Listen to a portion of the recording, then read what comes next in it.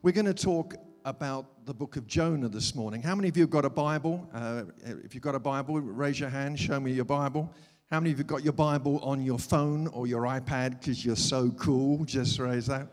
Okay. How many of you have not got either one, but you just want to pretend you've got one? Okay.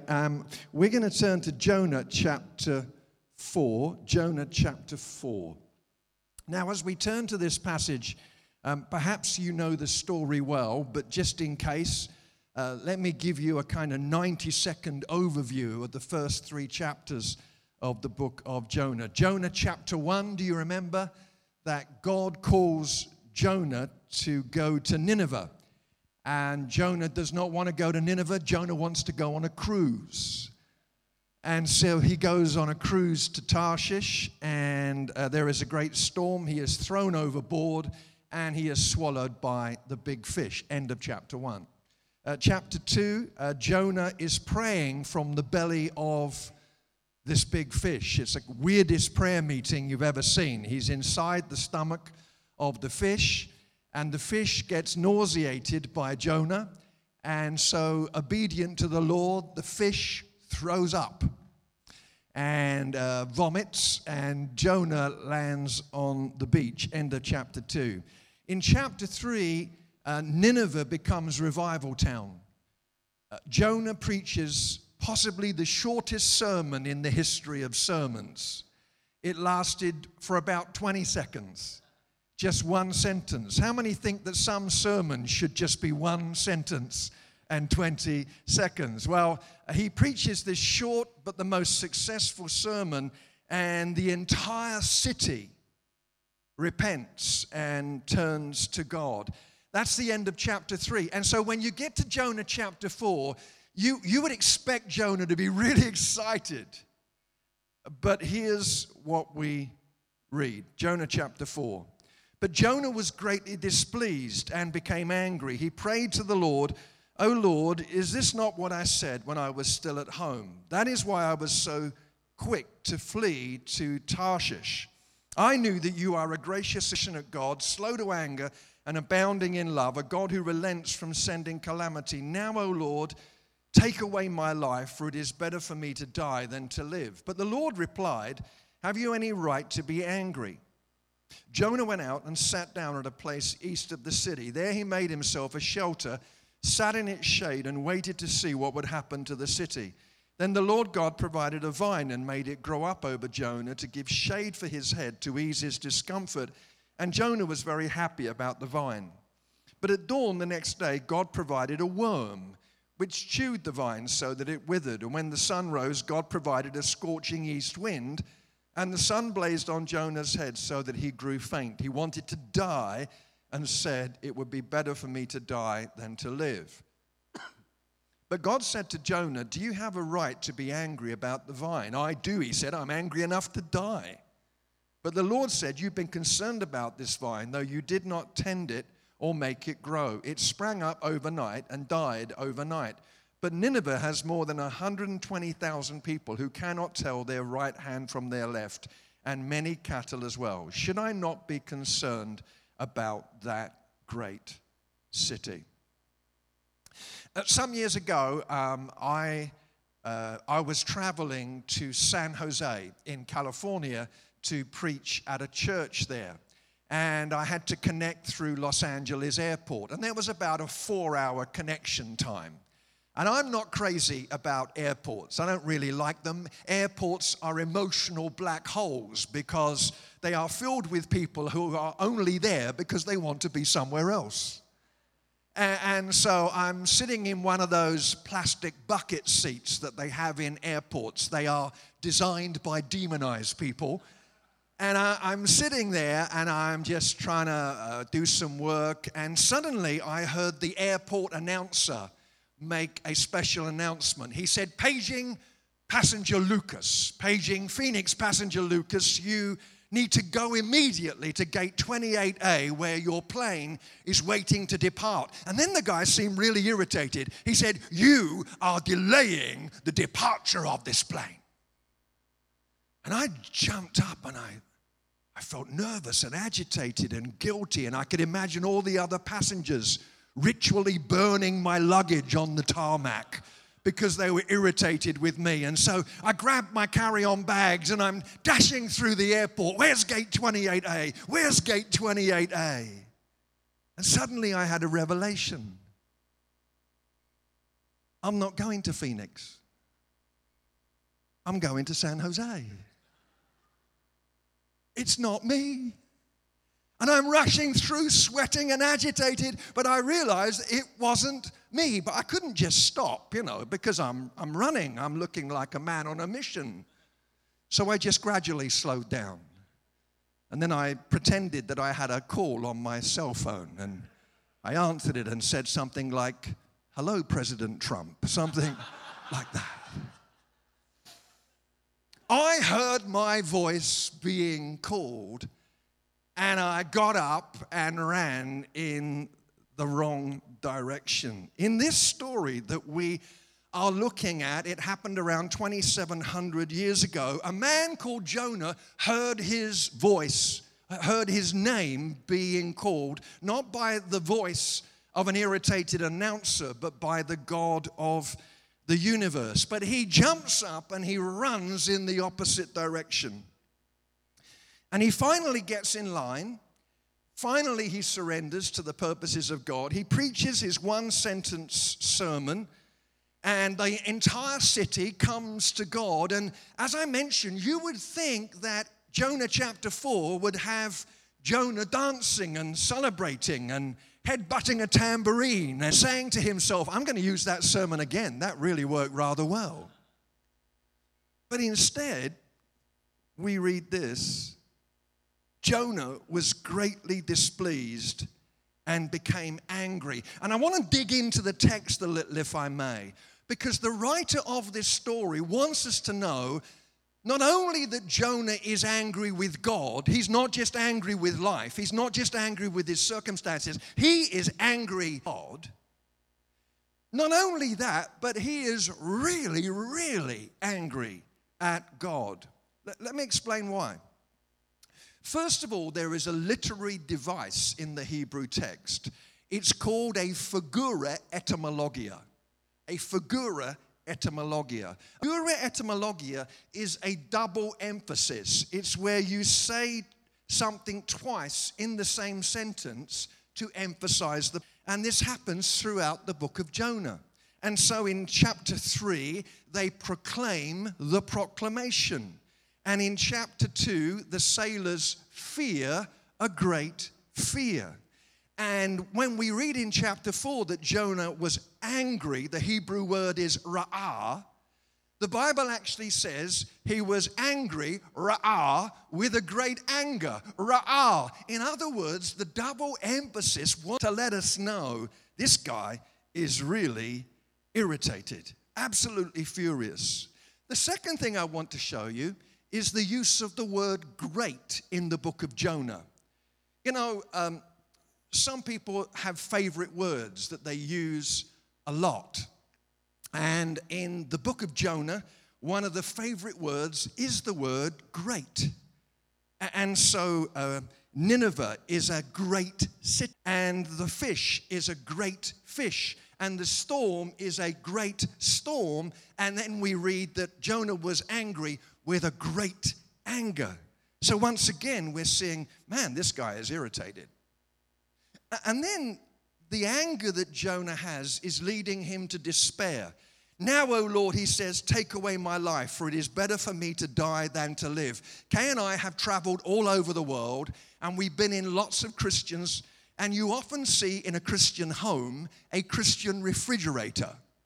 A Christian refrigerator is one of those refrigerators where they have those magnets on them with Bible verses and sayings and John 3:16 and 1 Peter 5:7 and Bible quotes on a Christian refrigerator. There is one Bible verse, one prayer that I have never seen on any Christian refrigerator anywhere I've been, and it's this: "Oh God, kill me now.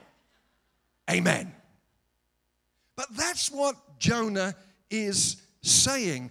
And again, buried in the Hebrew text, you see a pause in the text for effect after Jonah prays his prayer for death. Let me illustrate that.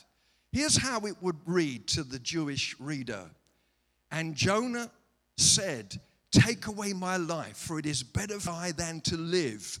Pause for effect. Dun, dun, dun.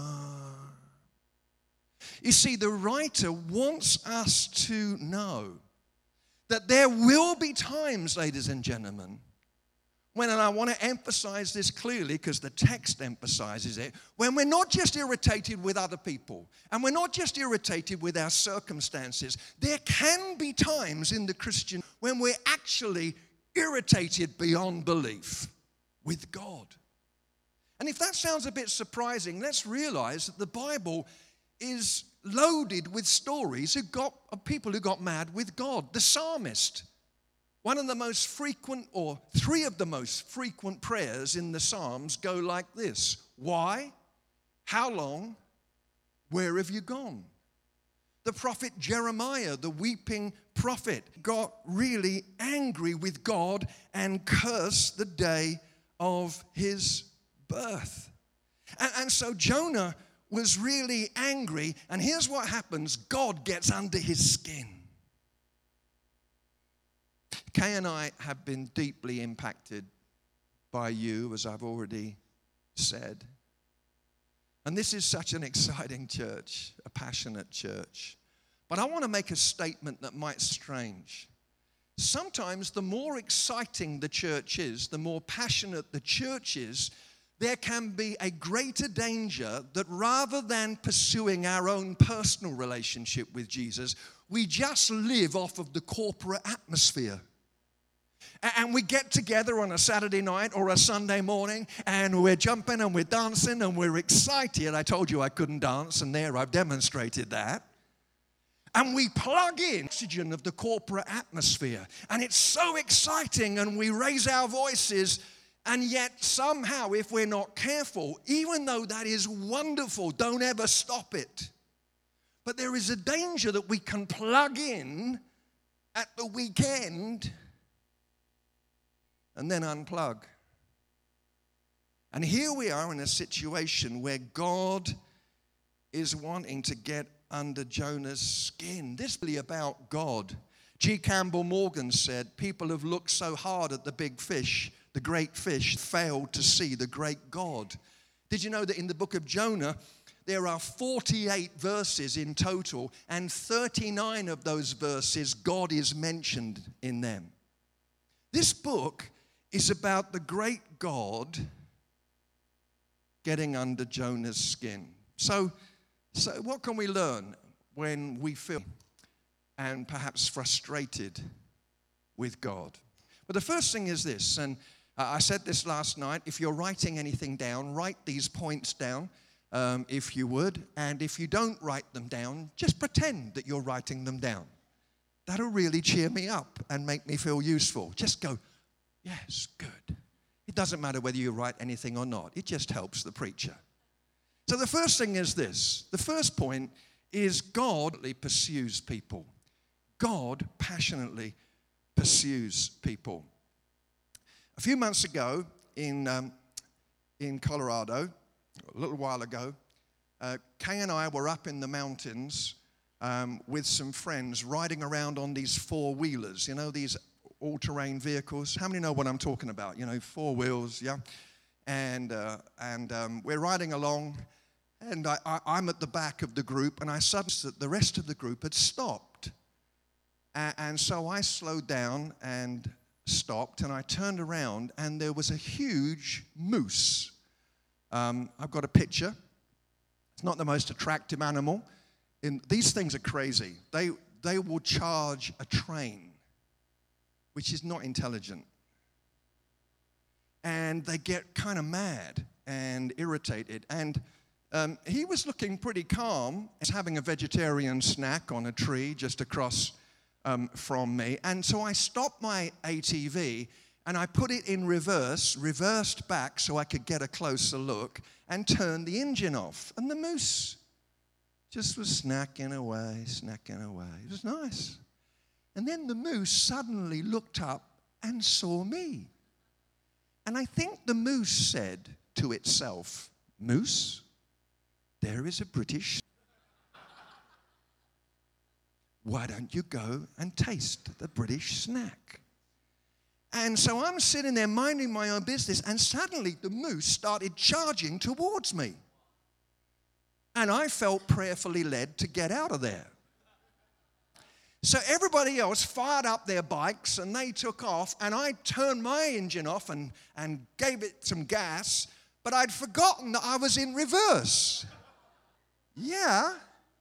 So the moose is charging towards me, and I reverse straight back towards him. And the moose stopped and looked at me. And the moose kind of went like, "Duh." And I could see the moose was thinking, "You are the stupidest person I've ever met." What happened is that I was riding in the wrong direction. In this, God has to passionately pursue Jonah. He didn't just run a couple of miles. He went to Tarshish via Joppa. Everyone say Joppa. I want you to remember Joppa. It's a seaport near modern Tel Aviv. And he headed about 2,000 kilometers in the wrong direction. And this was 20 years before the next bus. 2,000 kilometers. And he was sent northeast, but he heads southwest. God speaks, but he ignores God. He is called to get up, but he goes down. By the way, another literary device in the book of Jonah is this idea of going down. He goes down into the ship. He goes down into the belly of the whale. It's a grammatical picture of the way things were. He runs away. Sheldon Blank, who's a rabbi and a biblical scholar, he says, "What is Tarshish? In the story of Jonah, it is anywhere but the right place. It is the opposite direction. It's the direction a person takes when they turn their back on destiny." I want to ask a question just before we move on. I mean, here all of us are in church today, but it's possible to be in church but still be running. You can bring the body in the building, but the heart can be in the far country. And Jonah is running away, but please see that God chases after Jonah. And God chases after the people of Nineveh. And why does God do that? It's because God is crazy in love with Jonah. And he loves the people. When I was in Bible college about 500 years ago, they taught us Bible students the doctrine of immutability. The doctrine of immutability is the idea that God is dispassionate. He doesn't get impacted. He doesn't get moved. He's like a British Victorian grandfather who greets his children with exuberant joy like this. "Hello." And God is not like that at all. When we look in the Bible, we read that Hosea talks about a God whose heart churns within him. He's described as being grieved and angry and pleased and joyful, and he dances over his people. And the prodigal son story, we sang earlier about God welcoming the prodigals. In that story, the father runs out to his returning son. Did you know that in Jesus' time, a man never run? The reason a man would never run was it was considered to be undignified, and also it was difficult because they had a robe that went all the way down, covering their toes. And you couldn't lift your robe. That would be like going naked.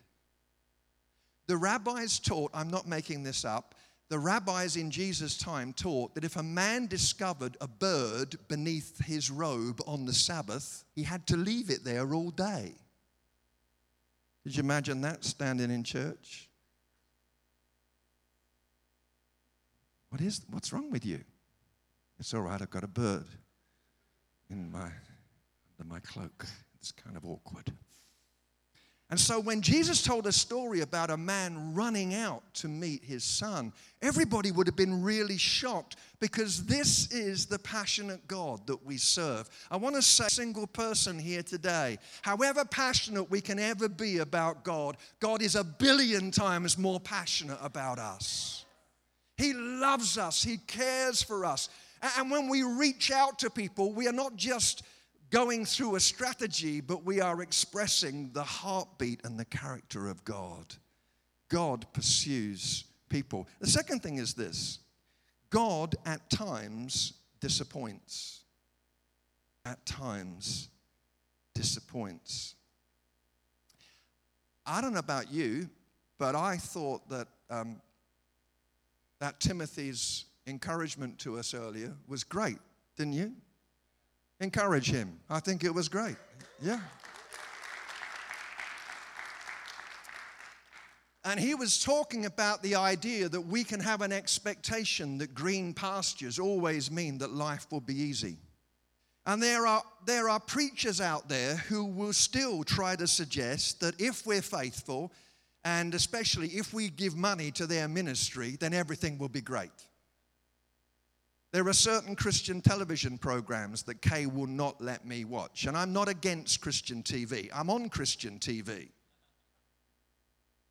But there are some Christian shows that she doesn't like me to watch, mainly because she doesn't like breakfast cereal dripping down the front of the TV.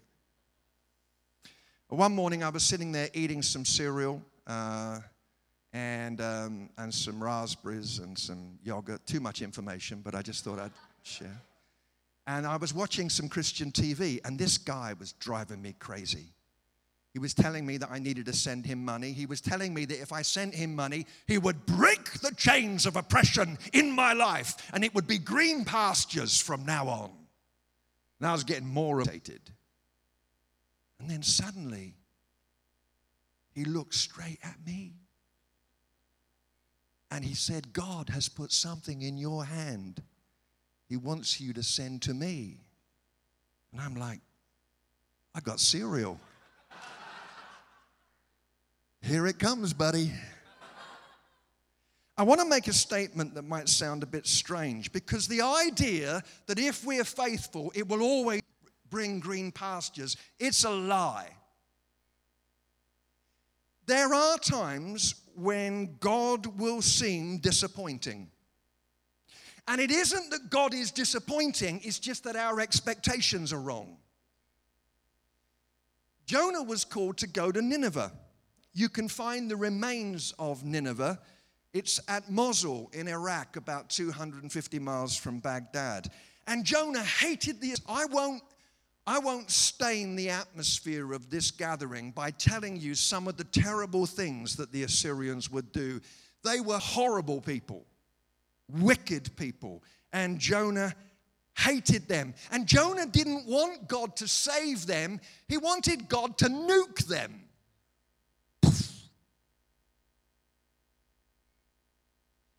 And God sends him to preach to them. Let me make a statement that might sound like heresy.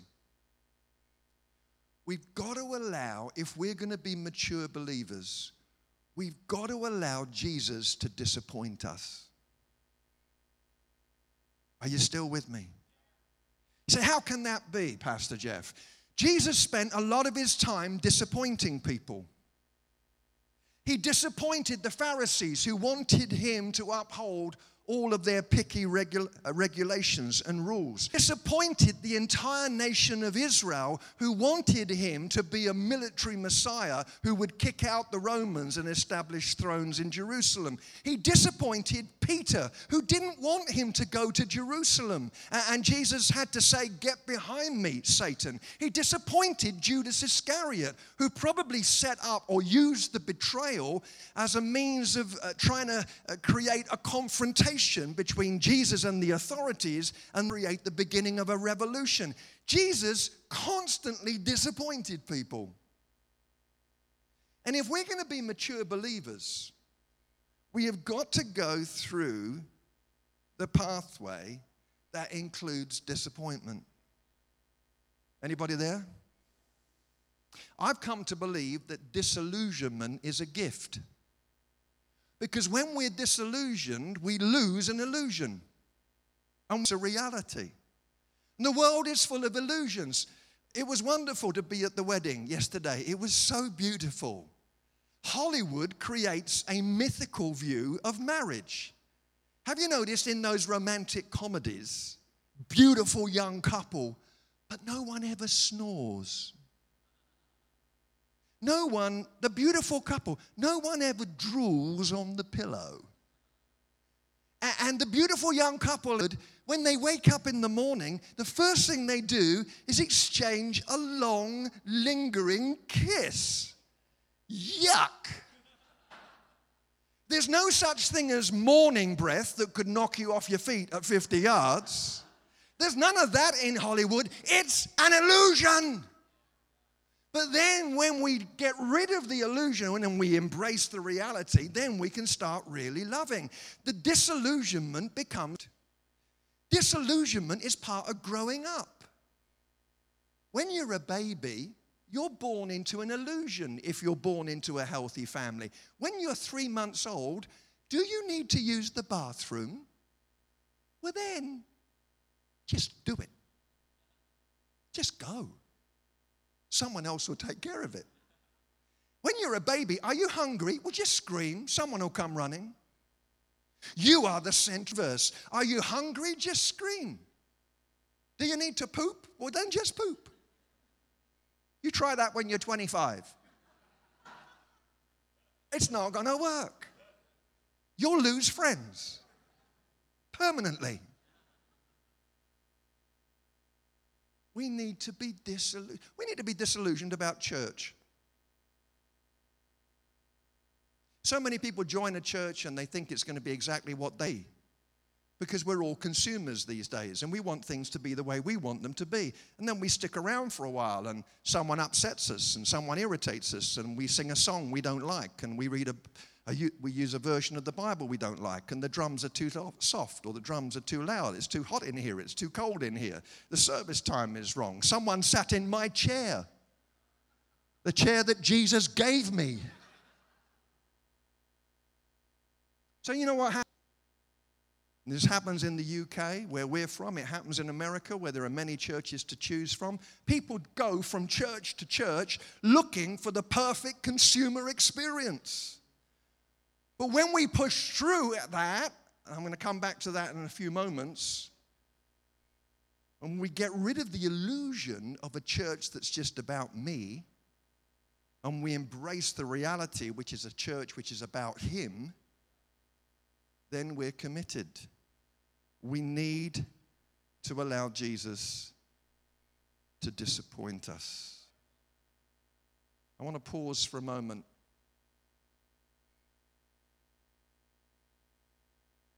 Maybe for some of us, for the first time in a while, there's a freedom to be actually able to say, God, I'm kind of angry with you. I want you to notice something. It says Jonah, and he prayed. He brought his anger into his prayer experience. God knows our hearts anyway. Number three, God calls us to relentless love. God calls us to relentless love. You see, Jonah was called to love people who were quite unlike him. In the Old Testament, there are to love your neighbor, but there are 36 commands to love the stranger.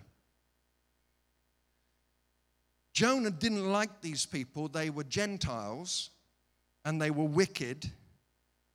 But God was calling him to reach out to them. It's been so exciting to be here 22 months ago and then to come back and to visit the youth center and to hear about you reaching out to the community. Do you know why it's so exciting? It's because you are demonstrating a passion and a commitment to look outward rather than just look inward. Do you know that the church has a tendency to look inward? Let me quickly illustrate that before we move on. There are 4 missions that I want to just mention in the Bible which illustrate this truth. One is this: It's the mission of the Pharisees. The Pharisees were people on a mission, but their mission was to love people like them, to make everybody like them, and they actually got to the point where not only did they love only their own people, but they hated those who were not Jews. The Pharisees would pray a prayer every day. Lord, I thank you that I am not a woman and that I am not a Gentile. They hated the Gentiles. That was the Pharisees' mission. The second mission was the across the boundaries mission of Jesus. And Jesus went to people who were not like him. And he went to the tax collectors. I love the story of Zacchaeus. Everybody familiar with the Zacchaeus story? Every time I read that, I think about Danny DeVito stuck up a tree. It seems like a good illustration of Zacchaeus. And he's a tax collector, and Jesus goes across the boundaries to who were not like him. And he goes into the temple courts, and he kicks the tables over. And everybody thinks that's because of the swindlers, the extortioners who were collecting money. And it was partly that. But in Mark's gospel, there's another hint, because Jesus is angry and he says, this house shall be a house of prayer for all the nations. And commentators believe that those money changers set tables in the courts of the Gentiles, which was the only place that the Gentiles were allowed. And Jesus was upset with this internalized focus, and he kicks the tables over. The third mission is the initial mission of the church in Jerusalem, the day of Pentecost. And it's amazing. And Jews from all over the world are turning to Christ. But I want to make a statement you might find surprising. After the day of Pentecost, the church was primarily Jewish for 18 years. We read the book of Acts and we think this happened on Tuesday and that happened on Thursday and that happened the following week. No, 7 years after the day of Pentecost, Peter was in a city called Joppa. Remember Joppa, where Jonah passed through? And it's there that he receives a revelation that God wants the gospel to go to the Gentiles. That's 7 years after the day of Pentecost. And they've already been told to go to the uttermost parts of the earth, but they've become inward focused. And then 5 years after that, 12 years after the day of Pentecost, there is a revival in Antioch, and Gentiles start rushing into the church. But it's not the result of the Jerusalem church's mission activities. It's just the Holy Spirit doing the work. No one planned it. No one organized it. But the impatient God said, enough of this. Let's see the people scattered, and the Gentiles come rushing into the church. And then it's another 6 years before the Apostle Paul makes his first missionary journey. Here's what I want you to see. It took 18 years after the day of Pentecost for the church to become non-Jewish.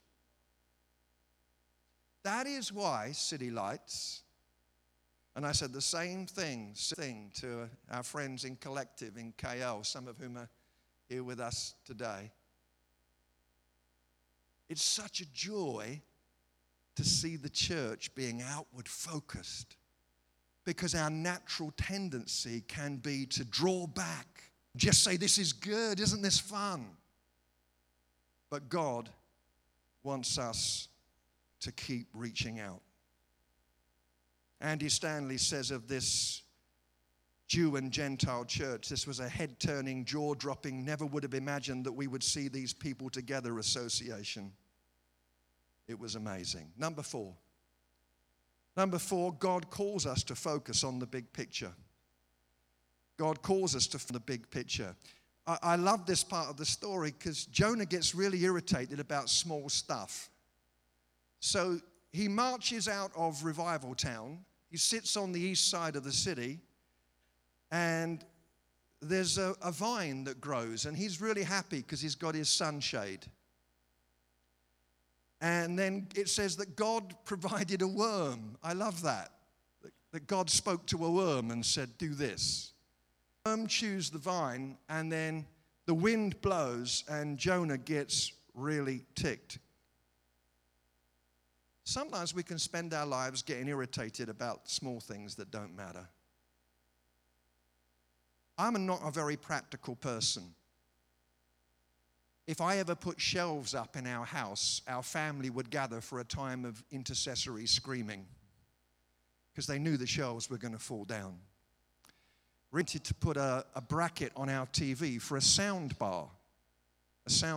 So I went to the electronics store and I spoke to the assistant, who I think was about 9 years old. And I said, "Excuse me, pre-adolescent person, do you think I could fit this sound bar myself?" And he said, "Sir, any idiot could fit this sound bar." I want to find that kid because I want to tell him I'm not just any idiot. I spent 3 hours trying to do it, and it's still in pieces. And I was kind of irritated about that. Then I went out to our garage, whatever, and I've got a truck and Kay's got a car, and I reversed my car out and I hit her car. And as I hit her car, I said something like, "Oh, hallelujah." Something like that. And then I moved forward, and then I reversed back the other way, and I hit the garage. And I said something like, "Oh, praise the Lord." I hit two things. It was like a 2-for-1 special. It was amazing. And then my day carried on. Then a couple of days later, I was at a wedding, actually, and I put my cell phone on the floor next to me on the ground. And then I stood up, and I heard this crunching sound, and it was my phone. And I said, "Oh, glory to God. The Lord has given. The Lord has taken away. Blessed be the name of the Lord." And I was just really irritated, upset. And then I thought, what am I doing? Someone wrote a book called "Don't Sweat the Small Stuff." You know, one of the distractions that can happen to us in church life, we get about things that don't really matter. Don't be passionate about what doesn't matter and navigate change together well. The other night, I had a brand new experience here. It is called the hot pot.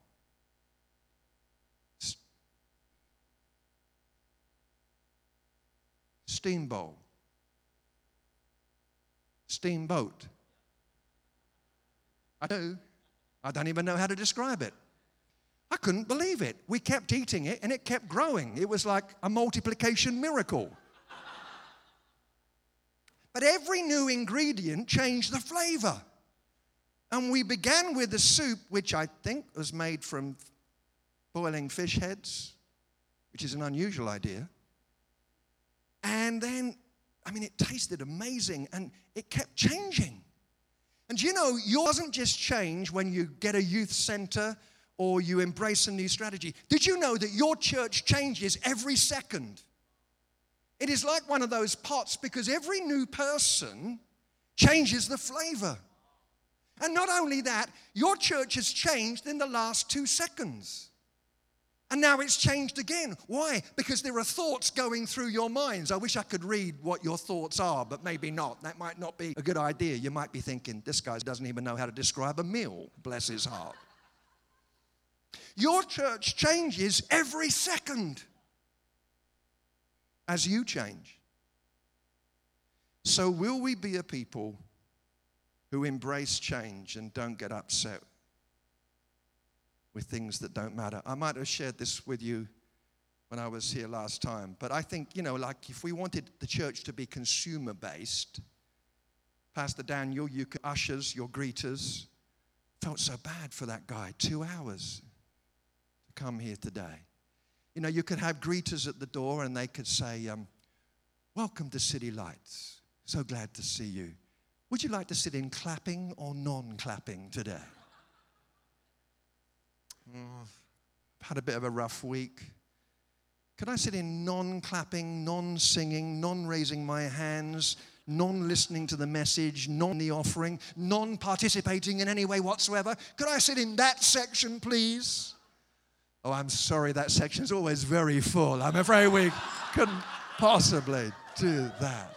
No, so sorry. I'm just kidding you. Just kidding. How many know that the church is not about being a consumer product to please us, but it's about being a kingdom people to please Him? So next time something happens around here that you don't like, can I be tempted to just say, get over it? Get over it. It doesn't mean that we don't have opinions, that we can't express opinions. But let's not be people who are committed to the incidental, but people who are committed to the big picture. All right, one last thing I'm going to say, and then I'm going to stop talking. I promised I wouldn't preach as long today, and you're all looking very patient, which means you're either patient and attentive, or you're faking it really well. My last point is this. Preachers often say that, Pastor Daniel. We say, and now, in conclusion.